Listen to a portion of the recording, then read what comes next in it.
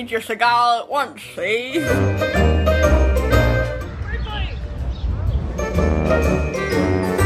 Michael, you're doing good booty drop. You make me proud. Welcome everyone to another episode of Anyways Back to the Godfather. Pew pew pew. Halfway through 2023. Wow. Oh my gosh. Halfway through season 3. Let's go.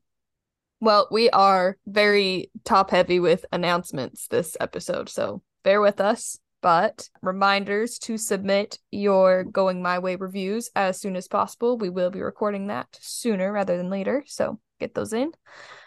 And it's time to announce the next film. Highly contested in my own brain whether or not to do this film. Had other ideas, but we're going with it. The film for June is Paddington 2. The second one. The second one, not the first one. I don't believe that you need to watch the first one to appreciate the second one. So don't feel like you have to go out and watch both. You've seen both of them. Yeah. Yeah, you'd agree with that? Yeah. Like, the first one does a good job in setting things up, but the second one is more enjoyable. They're both pretty short, I think, so if you want to watch both, would recommend That's them both. true. You could do a double feature, but for film club purposes, Paddington 2 is what we will be watching. Also, we are announcing the summer bonus film, so you have June, July, and August to watch this film, and we'll be invited to a roundtable, a discussion that will be recorded in September, which has just become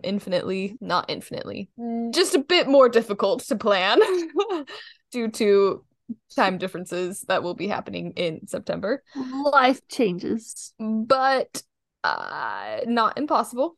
So if you're committed to roundtable discussion, we are going to make it happen. Although maybe we could possibly discuss only giving you 2 months and recording it in August, but we'll let you know if that timetable is going to change. The summer bonus film, as voted by our Kappa regimes, will be Departures. So it looks like it is free to watch on Tubi, but I'm sure it is probably available elsewhere. But yes, you have at least the next 2 months, probably the next 3. We'll get back to you on the timing. Life has changed some things. We have one more announcement, as if that wasn't already enough information coming at you. We are moving up our listener submitted playlist. This is actually due to other circumstances before life events happened. I don't know why I'm being so vague, because everybody who's listening to this, I've already told them. Yeah, except for like our listeners in Thailand. But Oh, wait, what?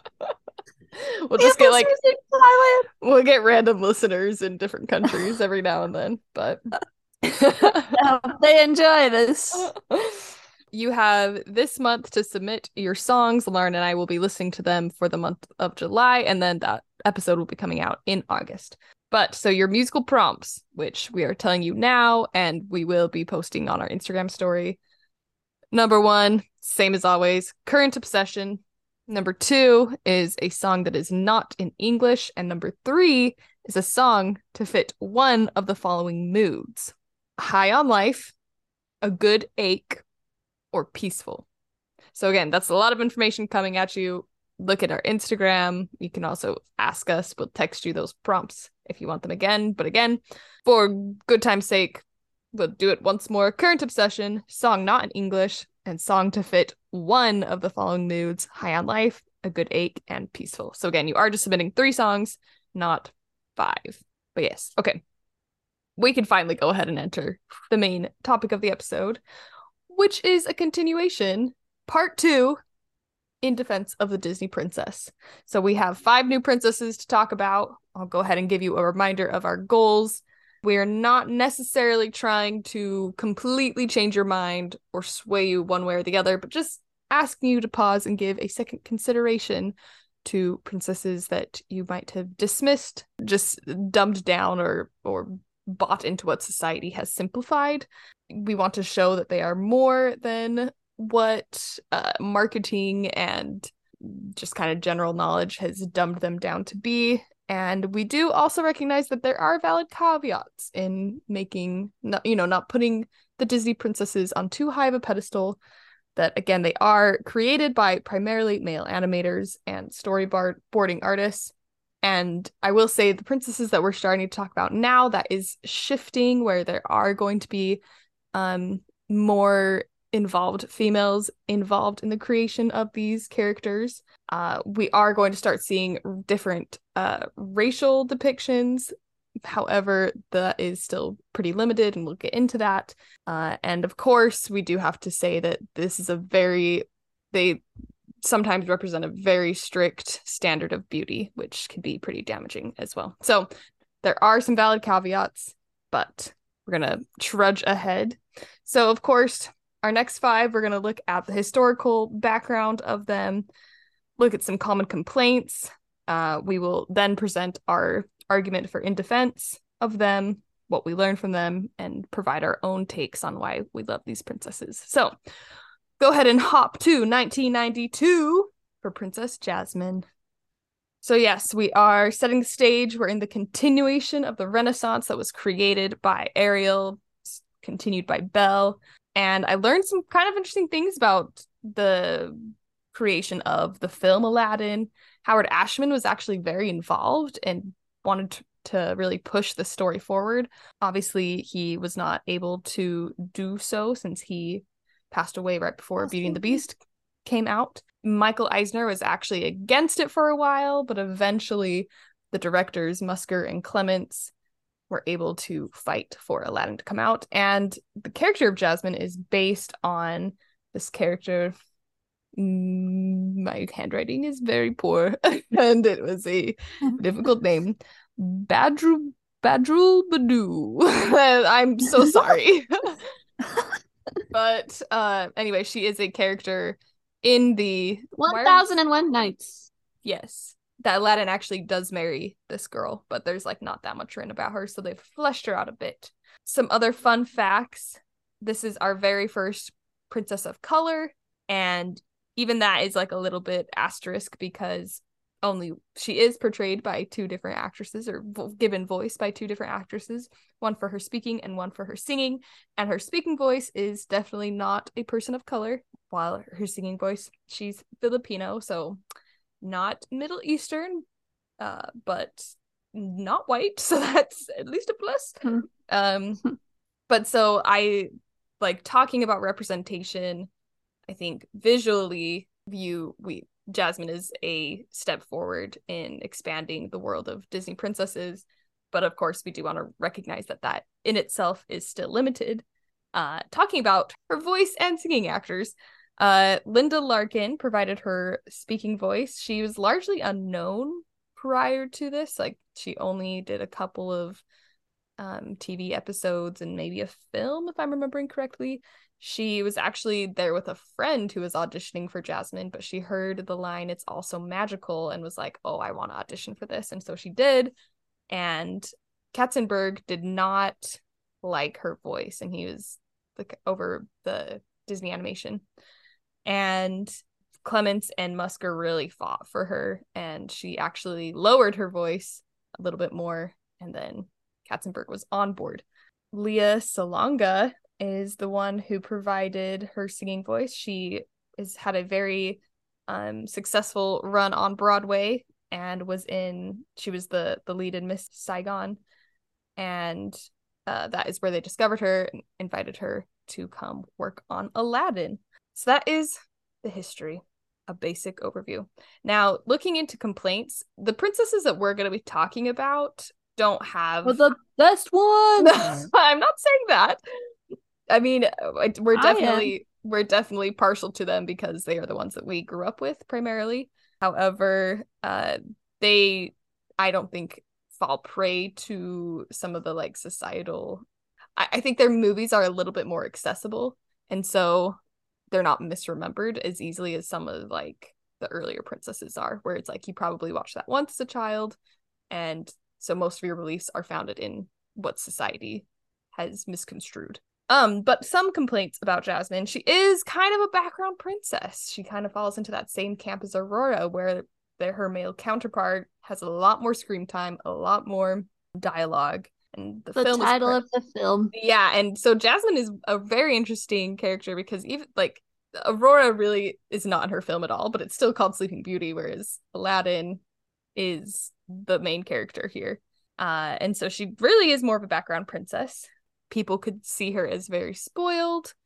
And of course, there are these concerns of cultural, like what is culturally appropriate. And that is a whole thing within Aladdin itself of like how certain characters were depicted and what backlash came from that. So yes, some of those I think we can fight about, and some of the like we can argue against, and some of those we'll tread delicately because they've got some valid points to them. But I've been doing a lot of talking, so Lauren, you lead the charge in defending Princess Jasmine. So, some things I like about Jasmine, she's sassy. She loves animals. She doesn't just, like, she's not satisfied with just doing what people are telling her has to be done. Like, she is sick of all of the things that are being put upon her, and like, you have to get married and you have to be the princess. You can't leave the palace walls. And so she just books it, like, she leaves. Like, she's not just gonna sit there and take it. She's trying to take her life into her own hands. And yeah, I love Raja. I love her relationship with Raja. And even the little birds that are in the cage that she's holding so nice. I love those. She says the line, I am not a prize to be won. Like, she's not just a trophy princess girl. It kind of turns into that anyways. Like, she becomes the object, like what Aladdin is working for, what Jafar ends up trying to control and use. Even her father's like trying to use her, making her live these laws that he has control over. But she's doing her best in her circumstances and falls in love. Yeah, and I think that phrase is uttered in a moment where she has not fallen in love with Aladdin. She's fallen in love with Aladdin, but not Prince Ali. Like, for all that she knows at that point, like, Ali is just this, selfish, stuck-up prince, just like every other one she's had to fend off. And by the end of the movie, she's still not a prize to be won. She is an active participant in her own life, where she, like, there's literally that whole scene where she goes, I choose you, Aladdin. Like, she's the one making the choice instead of those choices being taken away from her, which is what was happening when all those men were trying to decide what was happening. So yes, I love that she is outspoken and bold and self-assertive. Like, really, there's so much against her due to custom and gender and status. That is so incredibly brave. Like, did she have any intention of coming back? Like, it feels like she's truly leaving forever when she escapes at night. I mean, does it feel like she's gonna return? Was she just going out for like a chance at adventure, or is she really like, no, I have been, I have no future here. I'm not going to be able to like be true to myself, and so the only way out is to leave. I feel like she was planning on never coming back, but she was woefully unprepared. She had nothing with her. No, agreed. Yeah, it wasn't the most well thought out plan for sure. It's also interesting that like she just goes back, and like I don't think her dad even knew she left, and like the only thing that came from her leaving the palace was meeting Aladdin, and I don't know, getting a taste of like the outside world. But I just think that's funny. But her dad was totally oblivious. I mean, the Sultan's oblivious for like 98% of that movie anyway. That takes a lot of courage to just be like, no, I'm gonna leave this. I see no future here, and I have to be true to myself. I also think it's terrifying that she has so much pressure to be married in such little time, that I don't fault her for trying to escape that. Someone that she doesn't know at all. Yeah. But she is also so incredibly compassionate. Like, she frees all the birds, and it's this moment of like, people shouldn't be confined to something where they don't want to be, and exploring these ideas of freedom and where society has locked certain people away. Anyway, so yeah, I feel like Jasmine, I've always really liked Aladdin. It's kind of one that always takes a back seat for me for some reason, but every time I'm reintroduced to it or I watch it again, I'm like, oh, such a good movie. I love these characters. I have worked with Jasmine quite a bit, and like Loki, she's one of my favorites now. And I feel like part of it is, oh, she just doesn't have as much screen time as some of these other princesses. Like the movie is about Aladdin more than anything. She doesn't even have her own song really. It's a duet with Aladdin. Mm-hmm. But just being able to spend so much time with her and hearing her stories and hearing about how she is so compassionate and so courageous and so bold and very much her own person and not ashamed or afraid to be that way. I just love her. She is a champion and I'm a big fan.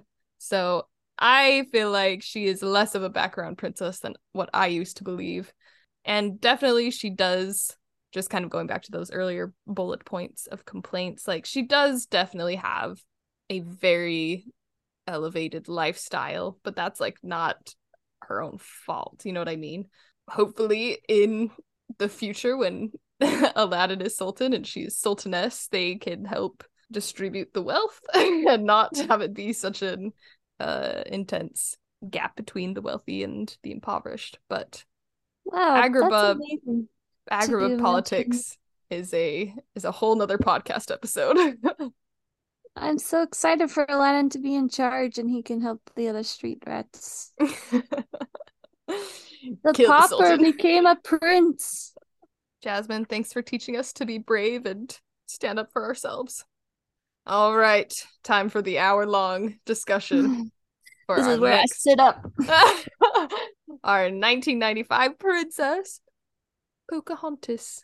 This is really kind of getting into the height, maybe right before this eventual like downward I don't know, it's hard to say that there's a downward slope in the Renaissance because all these films are perfection, but we're starting to enter the second half of the Renaissance. We'll say that feels less negative.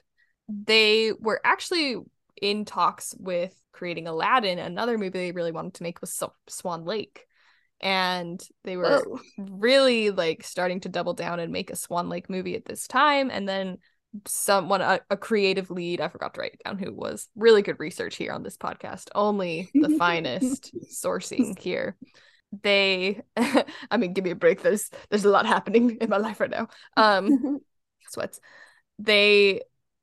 Someone wanted to like do a story about the American West, and then there also was this story that was like really wanted to be Romeo and Juliet remade, and someone kind of looked around at all these similarities of like having a very strong romantic film that had Romeo and Juliet similarities, but then like basing it in America, not necessarily the American West. So this is where Pocahontas came to be. They were having Thanksgiving and someone saw a book about Pocahontas on their shelf and they were like, aha, this is what we're gonna do. So yes, this is another princess who has two voice actresses. Irene Bedard is the voice actress. She comes from Alaska. She is Inupiat. I really should have looked up how to pronounce these words. Anyway, she is Native American. Obviously not from the Powhatan lineage on the completely other side of the United States in Alaska. But I was looking up just fun facts about her, and she, in an interview, said that she loved E.T. growing up. So if there was even more reason. Gosh. And then, of course, we have Judy Kuhn, who is her singing actress. And she, of course, had a great run on Broadway, was nominated for 4 Tonys, just an incredible singer and actress. So those are the 2 women who helped bring Pocahontas to life. I also want to note that this is our first America's princess. She's obviously not American, since America, the United States, did not exist. But we have left Europe and the Middle East, so that's great. And people or a magazine somewhere has named her the strongest Disney heroine. So that's also very notable. Agree. So the main complaints that I could think of and research are just the inaccuracies and the complications of depicting Native Americans. But let's just go ahead and talk about why we love Pocahontas. So, Lauren. Buckle up. So yeah, she's not, it's just tricky when you're trying to portray a historical figure, because everyone who watches the movie is going to think, oh yeah, that's what Pocahontas was like. But you have to tell yourself that this is not real life. It's a cartoon. There's a talking tree. It's not real. The other thing that maybe I thought is a little problematic, she just falls in love with some random man. Of course, it's easy to fall in love with him, but I do want to point out it's not love at first sight. She does like see him from afar and she's very curious about him, gets very close and just like watches him for a while. But then when he approaches her, like she runs away and she's not gonna be close. Like she's cautious. She's not just gonna throw herself at him. But then it's not until the wind, which represents the spirit of her mother, possibly coaxes her to listen with her heart, and then she gives him the time of day and she gets to know him. And she becomes the only one from her people that's able to look past the differences of the two groups of people, and then in that way is able to prevent a full-scale war in which many of her own people would have died, and other people as well. Some of them would have died, but so this is why I think she's the best, because she actually prevents people from dying. I also appreciate that she doesn't just go with the flow, doesn't just fall for any pretty face like Cocoa. Everyone else thinks he's hot, but she's like, look, he's not really the guy for me. Mm-hmm. I think she can sense like his tendency for violence, and because when I was rewatching a little bit, when he is like attacking John Smith, she kind of jumps on to try and help. He throws her off. She's very emotionally intelligent, and that she can kind of feel, she can tell people's hearts from first glance. I also like how she stands up to her father, who is the leader of the tribe, which also is kind of a big Disney princess thing. I'm mostly thinking of like Ariel. When you but go also back Jasmine. Yes, Jasmine ran away, as we said. Oh yeah, she wants to make her own decisions. She doesn't just want to be given a destiny. So she does fall in love pretty quickly, which also can create maybe an unrealistic expectation of how love works. But this is the unique thing about her. She doesn't end up with the guy. Mm-hmm. Our first Disney princess to not get married at the end. Mm-hmm. She has the option of going with John Smith to England. He says, come with me. But she stops and looks around and says, I'm needed here. And she chooses to stay behind with her people, with the people that she knows needs her. And it's not the happy ending that all the other princesses have had, and many do have in the future as well. And that's one of my biggest takeaways from this film, is that sometimes relationships end, whether they be romantic or just in general. Are you people friendship in your life breaking up with me right now?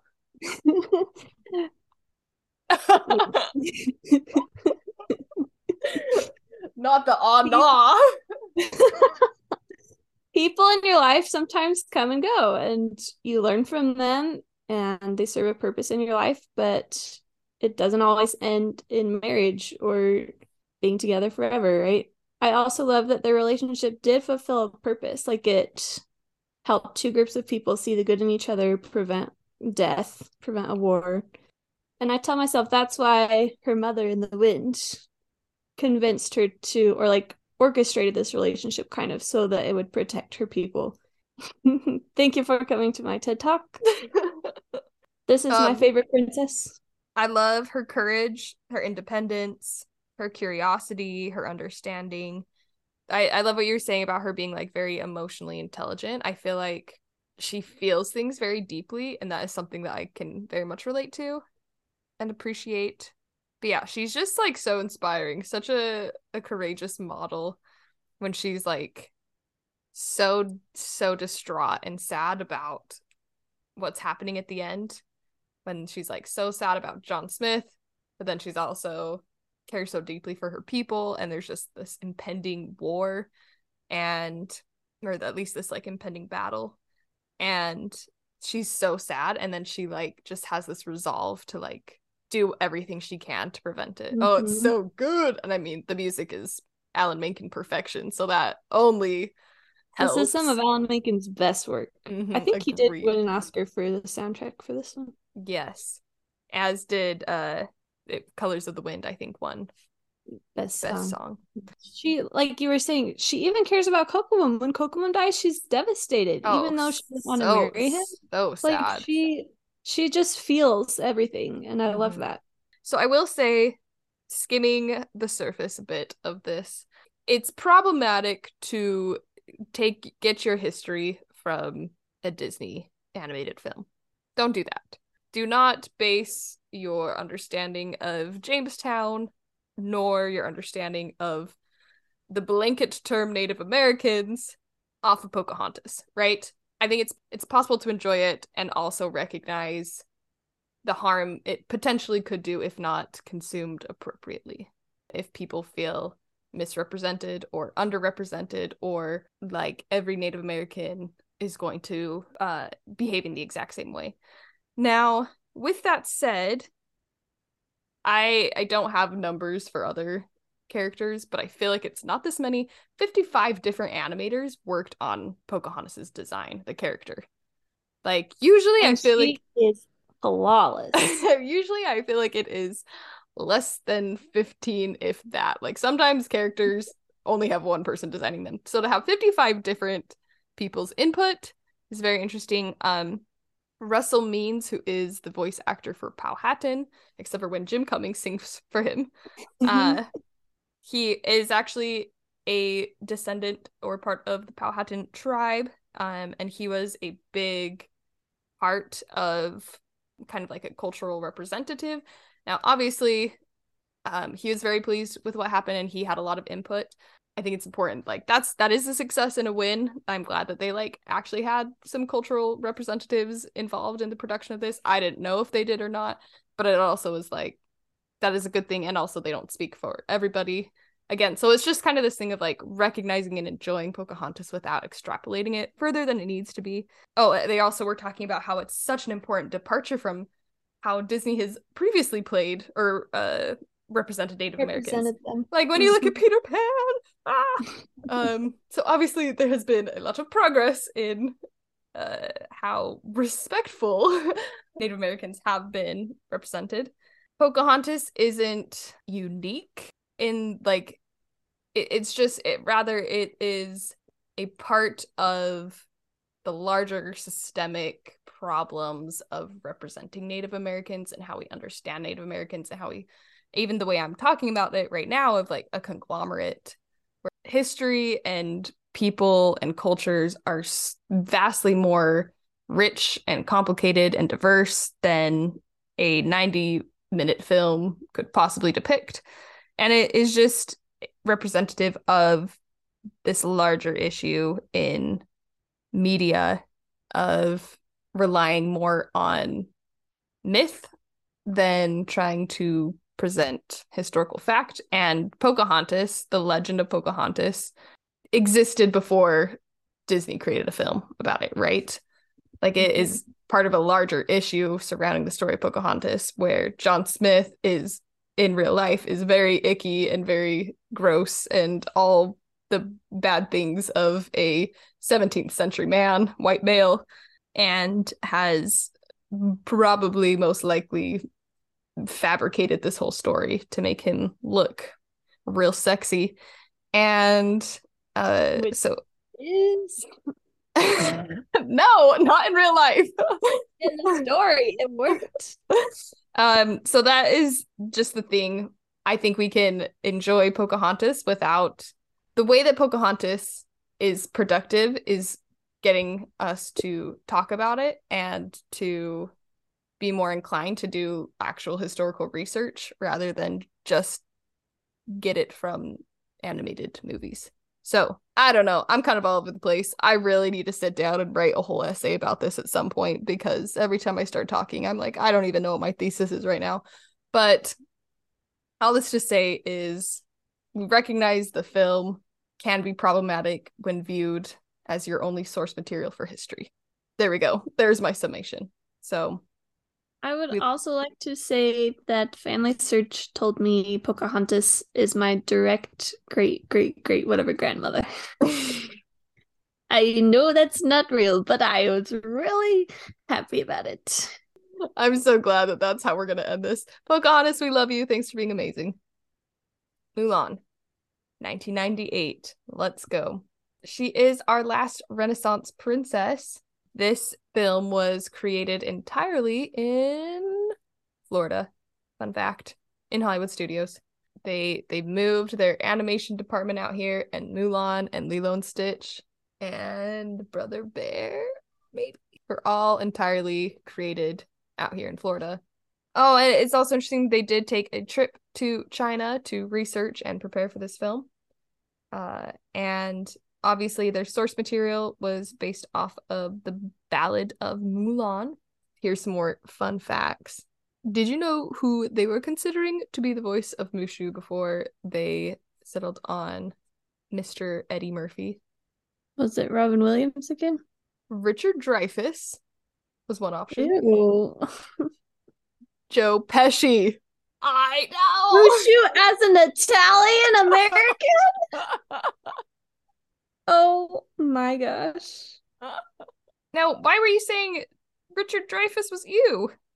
I just don't think he would be a good Mushu at all. Oh, okay. I was like, isn't he the main? Isn't he Brody? Or Yeah, he's the guy in Jaws. He's Hoopa, I think. I think he's the. Is he Hoopa? No, he's not the police guy. He's Oh. Hooper. And Embarrassing. he's in American Graffiti. Okay. He's in Close Encounters of the Third Kind. He's a big Steven Spielberg choice for his films.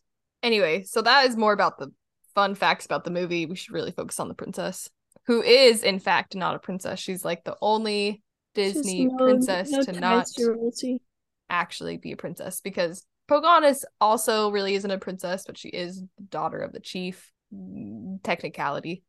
But Mulan is not at all related to any semblance of royalty. Neither does she marry into it, but she is too amazing not to be highlighted in the Disney Princess canon. So, the official Disney Princess canon. Her voice actresses are Ming-Na Wen. She voices Mulan, but she's also done things for Marvel and Star Wars. So she continues to do a lot of work with Disney. And then, of course, Lea Salonga, who was Jasmine's singing actress, reprised her. Well, I guess it's not really a reprisal because it's not Jasmine, but came back and sang for Mulan. So complaints, really, it's hard to come up with complaints against Mulan because she's like universally just beloved. I'm sure there's going to be some complaints about inaccuracies of cultural depictions, maybe a lack of femininity, if that is something that is important for being a princess, which I feel like is, debatable, arguable, that she's not a true princess. But yeah, I can't really come up with, and that's kind of the same thing for Pocahontas too, of like, maybe the one complaint we can find is about cultural depictions, and that's not really something that is arguable or defendable. So I did say, again, she's doing these things that we love and we glorify her for them. But if my daughter were to run away to war, I'd be very upset. And I don't know. I wouldn't want my children to watch this and be like, wow, I can go join the army and save the world. You do have to, I don't know. You have to have that mentality. People that change the world have to have that mentality, right? But it's also real life. It's not a cartoon, so things are not always going to work out the best way. Yeah, I see what you're saying. And I don't know if that is Mulan. Like, that's not why she goes to war. She goes to war because she wants to save her father, but also like uphold family honor and like prove that she has worth, not I'm gonna go save China, right? I think it evolves into that, but I don't even know if that evolves into that as much as she wants to continually save the people that she loves, because she forms a bond with her fellow warriors and also Shang, because she could have left. They abandoned her.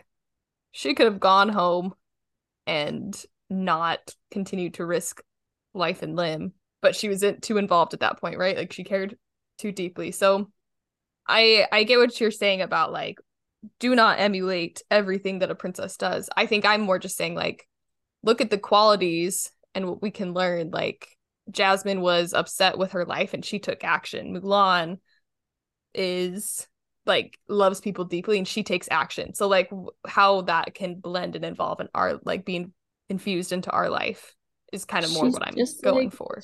She's just like Michael Corleone. Mulan is the godfather. She only gets involved because of her father and her family. Yeah. But I just think that's interesting that all of the princesses kind of break rules. Like that's even like Cinderella. She wasn't supposed to leave the house. She left the house. Which I love because like it is such a thing for women to be told to stay in their place, and to something I've been thinking about recently is just like the idea of a Karen label, because like true Karens are so, you know, they cross too many lines. They are like so entitled and they care so much about like very minor things and make such a big deal out of it. But then like I think women who it just like puts us in another bubble of shame of like we can't speak up for ourselves or like try to advocate for ourselves in at like the risk of being called a Karen. And again, I think like there are certain women, especially like certain white women, that are becoming belligerent and do need to be called out for their actions. But I also think like it just starts to lean a little bit too close to this like women like shouldn't speak up for themselves or shouldn't talk back or shouldn't, you know. So I love that these princesses at their core, like what you're saying, are told to they are a representation for girls to, if you have a belief, if you have an understanding and you want to be true to yourself, like that is important and you do that. And look at these girls who we celebrate, they're the ones who did that. And so like don't be shamed into something lesser just because you're a girl. Yeah, no, I think that's a good point. Other things I wrote down for Mulan, things that I've learned from her: sacrifice. She really gives up so much for what she loves. Determination. Like, that's another thing. Mulan was dismissed from training camp. She could have gone home then, but she was like so committed to seeing it through. She wanted to prove her own worth to herself. And I love that moment in the mountains when like Mushu's trying to cheer her up and she just like has this like realization and this coming into herself of like, what does she really, who does she want to prove herself to in reality? And man, that whole scene is so relatable to me. I feel like I have had so many of those moments. She is so strong and powerful in this force for girl power, but like it's all so rooted in love and I think that only makes her stronger, you know. She is my favorite Disney princess. Look at our princesses back to back, Pocahontas and Mulan. I feel like everyone knows what's amazing about Mulan. She's just so cool. Girl power in the best way. Yeah. And vulnerable girl power, right? Like, yeah. I feel like sometimes with more modern representation of female power or girl power, it can be so unbreakable and so invulnerable and so like I love that Mulan feels out of place and she's definitely not perfect. Like she's clumsy, she makes a lot of mistakes, very insecure at times too, and she has to put in a lot of work to really improve herself. She's not just like naturally amazing. She's not naturally like strong or anything like that. Like Make a Man Out of You, that whole sequence of her working hard, like such a great princess because she has weaknesses. And I think saying that too like makes me think about the other princesses that we've talked about and like why a lot of people complain about them. But just because you have weaknesses or flaws doesn't mean you're not a great character, not a great role model. So anyway, that's the whole point of these. I just think it was very refreshing growing up to have this movie to watch and be like, wow, look at that girl going and beating up all these guys and just saving the world. I don't think there were a lot of other movies that were like that Yeah. when we were kids. And Mulan, like, is such a masterpiece in the way of how they come back and they make feminine things powerful, right? Like, Mulan is this amazing soldier and she's the smartest one and she figures out how to trigger the avalanche and she saves everybody, but then they find out she's a woman and they abandon her, right? And she has the courage and the love and the forgiveness to come back and rescue everyone else and to help warn them. And then in the end, it's all these feminine things that were originally just like so looked down upon, even by Mulan in some ways. Those are the things that save everyone because they disguise themselves as women, but they use their sashes to climb up the poles, and then looks like you're out of ideas and she has her fan. Like, oh, it's so good. What doesn't defeat Shan Yu is another sword necessarily. It's the fan that provides that ability to defeat him. It's just like, it's so good. I love it. It is so good. Because I think sometimes it's like, oh, like Mulan is only strong because she's like doing these very Traditionally. unfeminine things. But then in the end, it's like still her femininity that is an important part of how she's able to triumph. If you have nothing else to say, it is time for our sponsor story. This episode is sponsored by Character Interactions at Disneyland or Disney World. And our very first one together was it with really? Judy Hopps and Nick Wilde, because that was our first Disney trip. Oh my gosh. And I was really hesitant. I was almost like, because that's never been something that I do, is to meet the characters. I would like go and I have pictures with like Jessie or Mrs. Incredible when I was a kid, but I was always a little bit nervous about them because they're a little bit spooky sometimes. And I'm just so introverted. It's like, I don't really want to talk to people if I don't have to, so we're just gonna and like, I didn't want to wait in line for it. Anyways, when we were going into California Adventure, there was a line for Nick Wilde and Judy Hopps, and Rachel was like, let's get in line. And I was like, no, like, let's go get our fast passes. Like, I don't want to meet them. And she was like, no, we're gonna meet them. Well, and this was also because I really wanted to meet them on another trip to Disneyland, and they closed the line. Like, I saw them in one family, and then they closed the line on me. So I was like, I want to meet them so bad. So then we met them, and they were very nice. We talked to them about Mr. Big, because we had already fallen in love with the Godfather at this point. And they said Mr. Big was in jail. Well, and it was like the beginning of me misreading character animations, which happens quite often. But this is a side note, but there was one time someone was wearing some Dwayne The Rock Johnson's merchandise, and I only know that because of Biz and the ones that she owns. But it has like a big ox, a bull? I don't know what kind of animal it is. You know what I'm talking about though? The like design? I don't know if you Okay. know. It just has like a head of like an ox on it. And this guy was wearing it or like a bull, and Mickey was like pointing at it, and I really was like trying so hard to help Mickey. And I was like, because he's wearing his cape now, so I was like, oh, are you gonna like wave your cape? Like, it's a bull, like a bull's charging? And Mickey just like stared at me, and I was like, okay, that wasn't right. I'm so sorry, Mickey. Like, he's like, what? I was like, Mickey, where's the yes and going on here? Like, we just gotta roll. Anyway, yeah, so I remember we were like, where's Mr. Big? We've been talking in line of like, what are we gonna ask him? And I was like, let's ask, or you said like, let's ask them about Mr. Big. And in my head, I just was like so sure that they were gonna talk about the skunk butt rug. And so we were asking them, and Nick Wilde like put his hands behind his back, and I was like, oh my gosh, did you give him another rug? Like, I was so set on that. And Lauren was like, no, he's being arrested. And I was like, oh, you're so right. And I'm so embarrassed I couldn't figure it out, but I still have lingering embarrassment from that. Oh my gosh. I can't believe you're totally right though, but I just am That was the very first time. so shook. We've come so far. Look at us, we're little babies. That was the beginning, and then we have met many, many characters since then, including Universal characters like Squidward, Doc Brown. I was trying to say Doc Hudson. That is the dream character meet and greet. We also met Dr. Facilier on that trip, and old Woody. Oh, Spooky Woody! Spooky Woody was very special because he was just huge. Like 7 feet tall. And he did some dancing for us.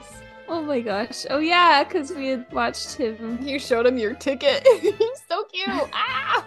Anyways, now Wow, so we Rachel really got converted me to meeting characters. So pleased. Although I still didn't do it with my family when I was with them and Disney.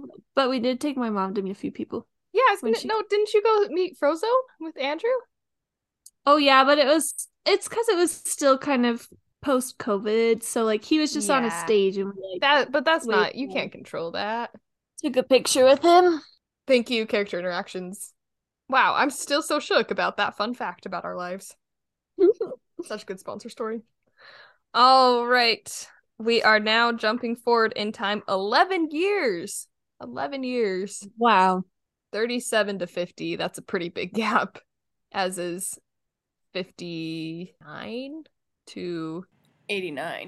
Those are the other that's a long time. big jumps in between princess films. But 2009, Princess and the Frog, Tiana. My first book. My best friend. We have the return of Musker and Clements directing, and this is also a return to traditional animation, the last fully animated feature in the original traditional animation. Rest in peace. It was supposed to be Home on the Range, and then Musker and Clements fought for them to do one more. They're like, we can't end on this. This is also the right around the time with the merger of Pixar. Pixar apparently was working on a New Orleans ghost story film, and then they kind of were like, we want to do an American fairy tale, and we got fairy tale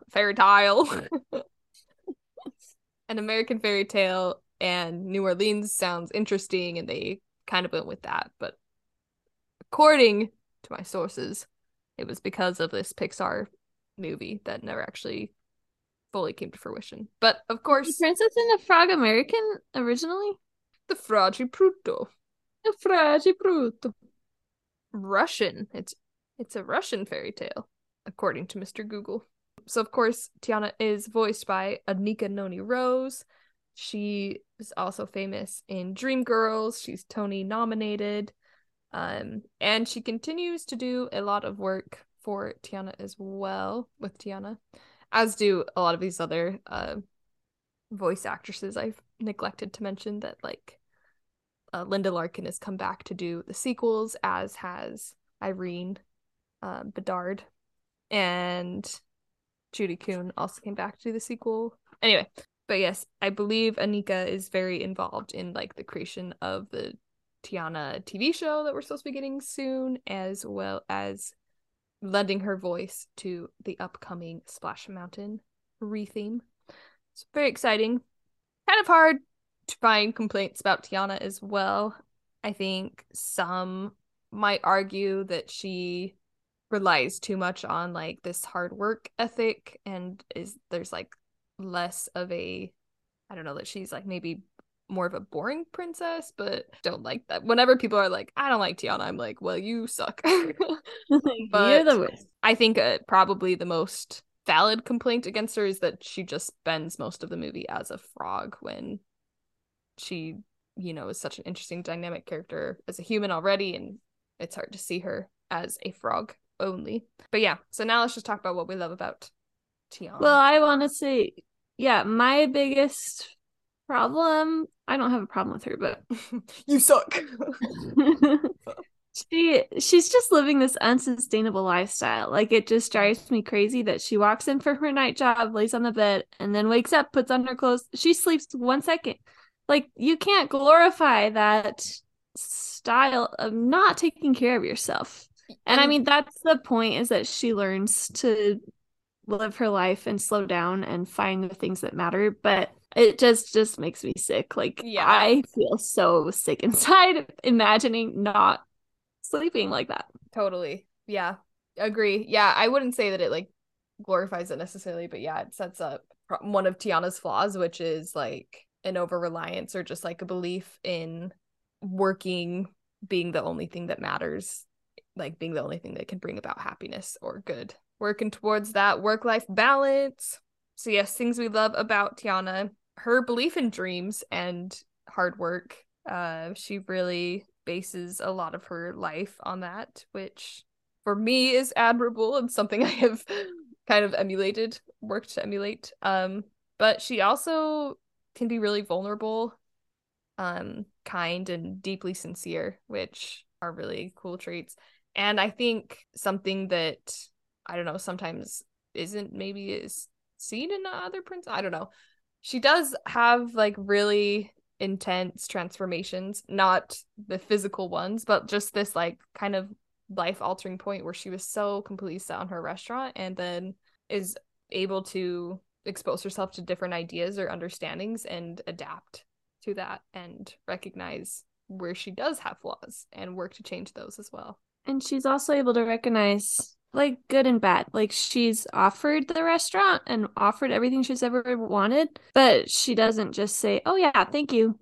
She's able to put that aside, and she recognizes that that's not the way to get it, and that's not just the only thing that she ever thinks about or cares about. Obviously, strong commitment to family and friends. She has a great friendship with Lottie. She's so fun too. Well, I think like so much of her life, somewhat by choice, somewhat by circumstance, behaves in a way, but then is seen in a way of like, oh, this is who she is. And she can't break out of that mold. And then once she's given that opportunity to like loosen up and to dance and to find happiness, and that is a really cool thing to be depicted. One thing, like I love the spiritual also connection with like she only believes in work, work, work, work, right? And Lottie only believes in wishing and hoping and praying.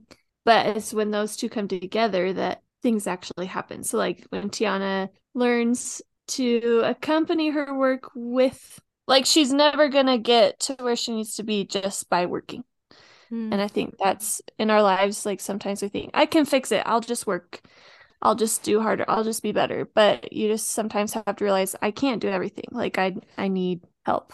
And I think that's something too where like, and obviously the whole digging deeper, what you want versus what you need and finding a balance between those things as well. So Tiana is so courageous and kind and shows that it's never too late to adapt and grow and change your outlook on life, but also that like you have it within yourself to change those circumstances as well.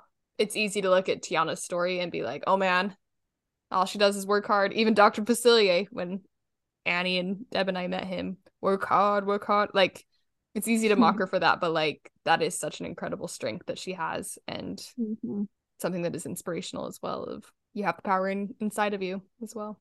We are only jumping 1 year forward in time to Tangled. Obviously, this is our girl Rapunzel. Now, this was wild. I did not know this. Originally, Tangled was a very different concept. So it was going to be a girl and a boy in modern day who then are somehow transported into a fairy tale where they become Rapunzel and the prince, who are then transformed into a squirrel and a dog. What? Like, famously, you and I are not the biggest fans of Tangled, but like it could have been so much worse. Like, what the heck? They finally restarted it when the new director became attached, Byron Howard, who worked on Bolt. Anyway, I just was like, that was so random. They also had Kristen Chenoweth was attached to it originally as the voice of Rapunzel. So also Reese Witherspoon was up for discussion as well. Anyway, very, very different. The actress who lends her voice to Rapunzel is Mandy Moore. She was a singer for a while, then she did a lot of acting. She was also in The Princess Diaries, which I was unaware of. Rapunzel complaints against her voice can be kind of grating. She maybe feels a little bit simple or a little bit like, I don't know, just like less complicated, less dynamic. Truly, for me, the biggest complaint that I have is I feel that she's incredibly overhyped, that she gets like a lot. I more have issues with the movie. Over time, I have grown to appreciate Rapunzel more, but yeah, I feel like it just got such a large reception that I just didn't really understand, and that was kind of irritating. Just hate how she says Eugene. The emphasis on the wrong syllable.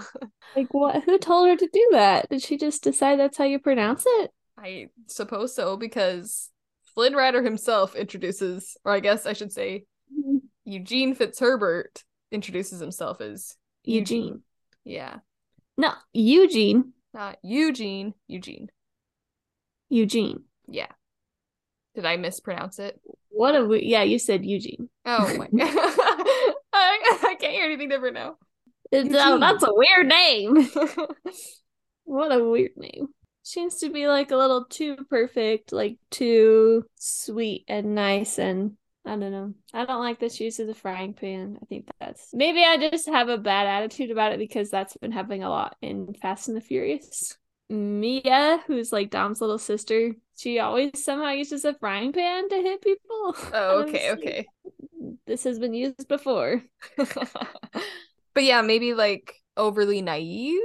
Yeah, just kind of annoying for that reason. Like she's just when it first came out, I really did like the movie. When I saw it in the theater, I like cried and everything, but yeah, it just got so overhyped. Mm-hmm. That was everybody's favorite movie for the longest time. They always wanted to watch it for like the end of the year movie, and everyone was like, Rapunzel's my favorite princess. Mm-hmm. I was like, have you forgotten your roots, your childhood? And maybe it was like we had these very new and different princesses all throughout the Renaissance, and Rapunzel maybe felt like a little bit of a return to like more of the classic princess model, which again we've talked about that's not necessarily a bad thing, but maybe it just felt like it wasn't new. But enough complaints, let's leap to Rapunzel's defense. So I will be as I said before, I really think I have more issues with the movie rather than the character because I love the TV show. Like, I found Rapunzel in the TV series to be a much more likable character, a much more interesting, dynamic main character than how she is in the film. Also, getting to attend her, I have like grown to love her so much more than I ever have before. She's so artistic, so creative. She is always in pursuit of self-improvement, which is something that I absolutely admire. Like, her morning routine is off the charts, man. If I could get so much done in 15 minutes, the first 15 minutes of my day, whew, I'd love it. She does have this very bright and intense hope and curiosity and this vision of goodness where like she is naive because like that is her life. She's been locked away from the world for her entire life and manipulated and emotionally and verbally in some cases abused. And yet when she is faced with like kind of her worst fears in some ways that have been instilled in her of like ruffians and thugs, she still manages to like see the good in them and help them unlock, like, I don't know, she just has this like such a strong belief in dreams. And I just think it's like, again, I have to reference the film, which I don't super love, but yeah, just this, she's faced with her worst fear and like she's able to work through that and find the good in it. And that maybe is simplistic or naive. She's definitely not like my absolute favorite choice for a princess, but I think she has, I don't know, just this light and brightness and hope that is inspiring. And innocence too. I feel like, I mean, it's interesting that she has been a victim of this abuse and trauma, but she's still like so happy and bright, and maybe that's what you were saying. Yeah, very much herself. No, yeah, I love that. She doesn't let that crush her, and she doesn't take it out on other people either. she hasn't been, I don't want to say she hasn't been corrupted just because I'm like victims of abuse. Trauma doesn't corrupt you. Yeah, exactly. But she's resilient in that way. Yeah, resilient is a way of putting it. And even like when Maximus comes and presents such a danger, it is like a scary horse in some ways. She manages to like coax the good out of him, you know? So it is fun to see. I feel like the other princesses don't really have like as strong of hobbies as Rapunzel does. And it is this fun exploration of what do you like to do on an amateur level and just for the fun of it and expressing like delighting in that and expressing that. So I feel like for the general public, people don't need Rapunzel to be defended. So it's kind of this interesting thing where I'm like, we have to defend Rapunzel against ourselves. And I think like I actually have come quite a far ways with appreciating her and loving her. And really that I feel like I chalk that up mostly to the TV show. Like that TV show is so much better than the film. So I'm still not gonna watch it. That's fine. I'm not saying you have to. I just think like it's unfortunate. I bring it up because I'm like, oh my gosh, it's not the characters maybe. It's like maybe just the plot or just the way that the movie was done. Like it has potential to be great. So it's unfortunate the film wasn't better. But yeah, there's Rapunzel. Is she still voiced by Mandy Moore in the TV show? She is, but somehow it's like less annoying. Like I feel like in the movie she is so breathy and like so maybe just like borderline whiny. Yeah. Because like her main goal is to see the lanterns, right? Like that is her purpose in life. And in the TV show, I just feel like she has a lot more nuanced motivation and there's a lot more that she is in pursuit of, and so she feels a lot more vocally grounded. And I don't know if that's just like Mandy Moore getting more practices in voice acting or if it's just like character is in a different spot. She's like in a safe place. She has both of her parents. Aww. It definitely like it's still Mandy Moore, and so if you like really hate her voice, it's not gonna be a vast improvement, but it bothered me less. Anyway, I also don't like when her hair gets cut. Oh, but that's not really her choice. True, but that's just my other. I like her blonde long hair. Yes. No. Yeah. I prefer it too. Although I'm sure you've seen all the things about how Mother Gothel will only kiss her hair or touch her hair, like she really is, and then like Flynn, Eugene rejects it and like is so willing to cut it off because he's not enamored with her powers. He like is in love with her. So cute. Yes, and again, it is I remind ourselves of our own goals of we don't have to completely change our opinion, but just give her a second consideration. So do you feel like we've appropriately done that? Yeah. Okay. Then I'm satisfied and we can hold out these 5 princesses. Hopefully we've given you some food for thought or that you've been able to think about them differently or be inspired in a new way. And let us know your thoughts if you have any you'd like to share.